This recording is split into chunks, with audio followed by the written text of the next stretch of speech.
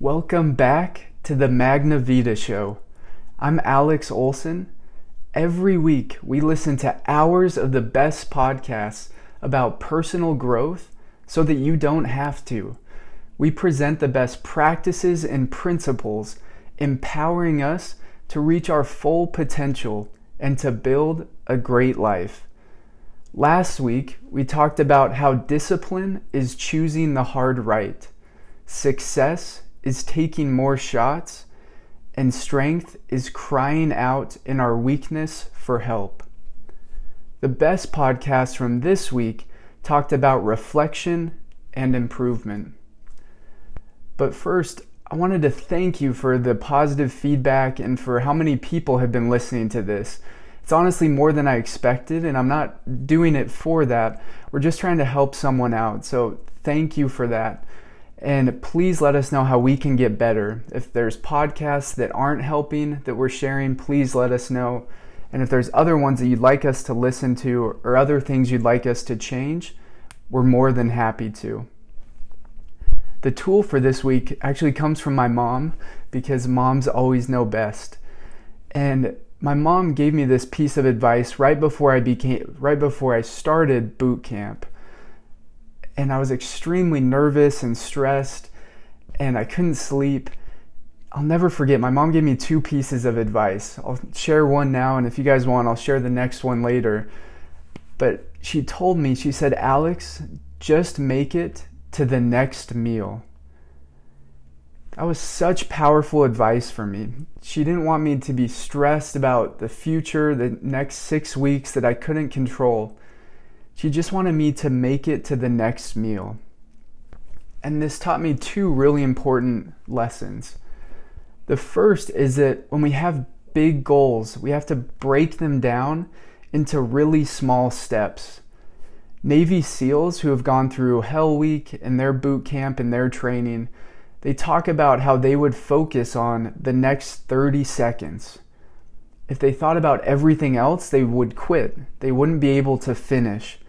But if they focused on what they had to do in the next 30 seconds, they could always do one more push-up or one more swim. Whatever they were doing, they could do it when they broke it down. And the second lesson that's just as important, my mom told me that when I got to that next meal, I should feel really good about it. And she was telling me and she was teaching me that we need to celebrate our small victories. That it really wasn't that big of a deal if I just made it to breakfast and then lunch. But if I celebrated those small victories, then I had the motivation to make it to the next meal. So I hope that this helps you this next week, whether you're working out and you're struggling or if you're working on something personally. I hope you can focus on just making it to the next meal to have strength to overcome those hard things we all deal with. So they're great podcasts this week, so let's get into it. The first podcast from this week is The Art of Charm, and they interviewed Kobe Bryant, the extremely successful basketball player, but he's also made a pretty amazing transition in his personal life where he's won an Oscar since then, and he sees himself now as a storyteller. He wants to teach values to people through stories. And I really like, there are two main messages that I got from this podcast. The first is that we need to find our mountain, and then we need to climb it. And Kobe talked about, to find our mountain, we need to find something that we really care about and want to achieve. Why I think it's so important is we need to find our mountain. We don't want to climb. I think so much of life we worry about trying to please someone else, and so we're trying to climb everyone else's mountain. But I think first we need to find our own, and we need to find what really matters to us. So for Kobe, it was winning the championship in the NBA, and he did that several times. And so he talked about how he had to find another mountain once he'd accomplished that. And with his transition after he retired from the NBA, he said that he was thinking about all the wrong things. He was thinking about how he could make the most money, how he could have the most fame. But he said it wasn't until he asked himself what he really loved to do that he found his purpose and he found his mountain. But once we've found it, then we have to go through the hard part of actually climbing it. And I like that Kobe said, don't worry about reaching the summit. Just focus on your next steps. This reminds me, there was a leader in our church, and he talked about when we're climbing a mountain, we need to look down. When we stop and we're tired, we need to look down the mountain before we keep hiking. And what he meant by that was we shouldn't get discouraged by how much further we have to go, but instead we should look down the mountain to see how far we've come. And Kobe talked about the final point from this podcast. He said that we just need to keep our head down and keep working. And before we know it, we'll be at the summit. The next podcast from this week comes from Tim Ferriss, who interviewed Jim Collins. If that name sounds familiar, it's because he wrote a book called Good to Great, and he has also written several other books about business and leadership. What I really liked from this conversation was it sticks with the theme of reflection and finding what matters most to us, finding our mountain. Jim talked about how important it is that we study ourselves to find what makes us happiest and most fulfilled. And I think it's really hard to do, but I thought about how easy it is to get caught up in news or politics or sports, and none of those things are bad, but I think often we can know more about what's going on in the NFL, in sports, than we actually know what's going on with ourselves. To study himself, Jim talked about how he set up a system where he tracks what he does each day, then he rates and reviews the day. And so for him, the benefit comes from that reflection. And he said it comes specifically from studying the really good and the really bad days, so he knows what to do more of and what to do less of. He also said that to find success or happiness and fulfillment, we need to think about what are we coded for. He talked about how he went to Stanford and he felt like he was going to be an engineer or do software programming, but he talked about how there were people there and that's what they were coded for. And I think an easier way to think of it is just what were we born to do? And we don't need to put limits on ourselves, but he said, what can we be best at? What can we help the most people with? And he also said that mentors are one way that we can know what we can become, that they show us what's possible. One of his biggest mentor was Peter Drucker. He wrote 39 books, and he's known as the founder of modern management. So he's written all the books about business, and he was extremely successful and influential during his life. And what was amazing though is, to me at least, when he was sharing this story, he said that when Peter Drucker was 65, he was only a third of the way through all the books that he would end up writing. That was such a powerful lesson for me that it's never too late, and we can't put arbitrary limits or restrictions on ourselves. We can't say, I would apply for this job or this school if I wasn't so old, or I'd do what I actually wanted to do if something else was different. We can't control those things, but we can still have the impact that we want. And I really liked how he said 3 keys to a good life are increasing simplicity, time in a flow state, and time spent with those we love. And I really like how he talked about it doesn't need to be all about success. He said that he thinks how to be successful is actually the wrong question. Instead, we should think about how to be useful. And I really like that, because if we're being useful to other people, if we're serving them and lifting them up, then at the same time we'll be lifting ourselves up. We'll find that happiness and that success that we're all looking for. And the quote at the end that he left us with, I really liked. He said, "Life at its best is about doing meaningful things with people you love." I'm really excited to share the last podcast from this week. It's called TED Radio Hour, and it's by the makers of TED, the TED Talks that you've probably heard about. And I love what they do is they take TED Talks and then they combine them into an overall theme. So from last week, they talked about A Better You was the title. And it was all about personal improvement and growth. The first person they talked about was Andy Puddicombe, and they talked with him about Headspace, which is the app that he created to help people meditate.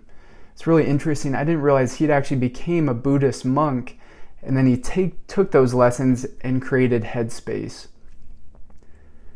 Just as an aside, I'm personally really passionate about meditation because it's helped me a lot in my life. And it doesn't have to, not only Buddhist monks do it, it's actually something that they've found people that are very successful in business, sports, and the military do. And I think why it's so successful is what Andy talked about. He cited a Harvard study that found that our minds are lost in thought almost 47% of the time. That means that half of our life, at least on average, half of our life, we're not actually in the present moment. We're not enjoying it, but more importantly, we're not able to help others if we're not in that present moment. Andy talked about how the event is what it is. So whatever happens in our life, we can't change that, but we can always control how we react to it. And meditation might sound kind of wishy-washy or kind of sound like it's up in the sky, but I liked how he said it's just familiarizing ourselves with the present moment. So again, we don't have to be a monk to do this. We can just take 3 deep breaths and focus on how our body's feeling. Because as Andy said, in our search for happiness, we make so much noise that we miss what we are actually looking for. And meditation is one way that we can let go of what makes us unhappy. So when I first started meditating, I felt like I was really bad and I'd get really frustrated because my mind would be all over the place. And so 2 things that helped me. The first is to don't do it alone. Have someone that you either do it with or someone that just asks you how it's going. And another way that you can do it with someone is through an app like Headspace. Calm is another great app.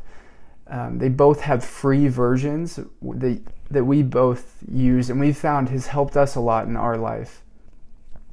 The second point about meditation that's helped me is to realize that it's supposed to be hard.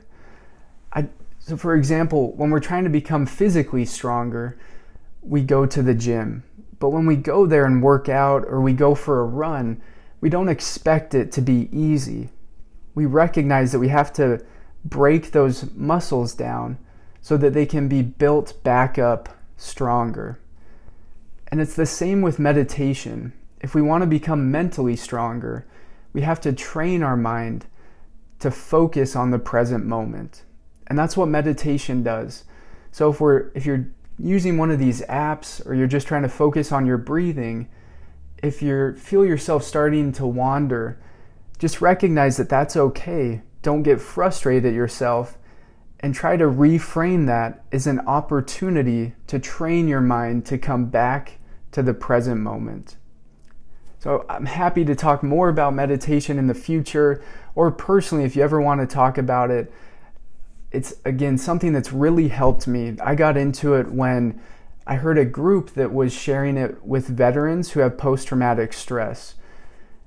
And they found that it has been extremely effective for them, but also a lot of other people dealing with anxiety, depression, whatever it may be.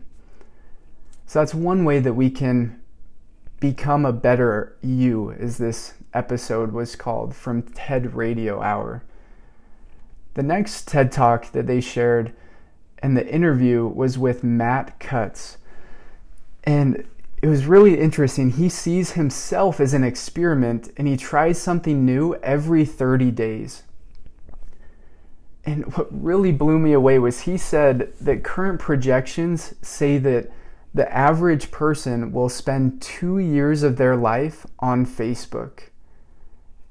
Matt talked about when we look back on our life, we'll regret those things that we didn't do.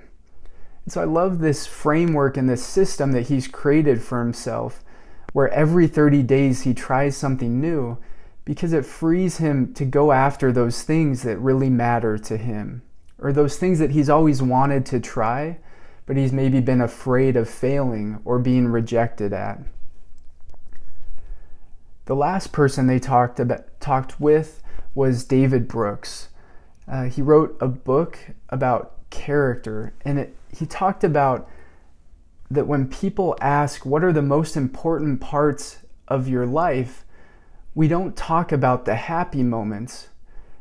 We talk about those moments when we were struggling for some ideal or for something that really mattered, and we were able to overcome those obstacles. I also thought it was really interesting. He talked about the difference between the eulogy virtues and the resume virtues. The resume virtues are those things that we put on our resume, the jobs that we've had, the skills that we've obtained.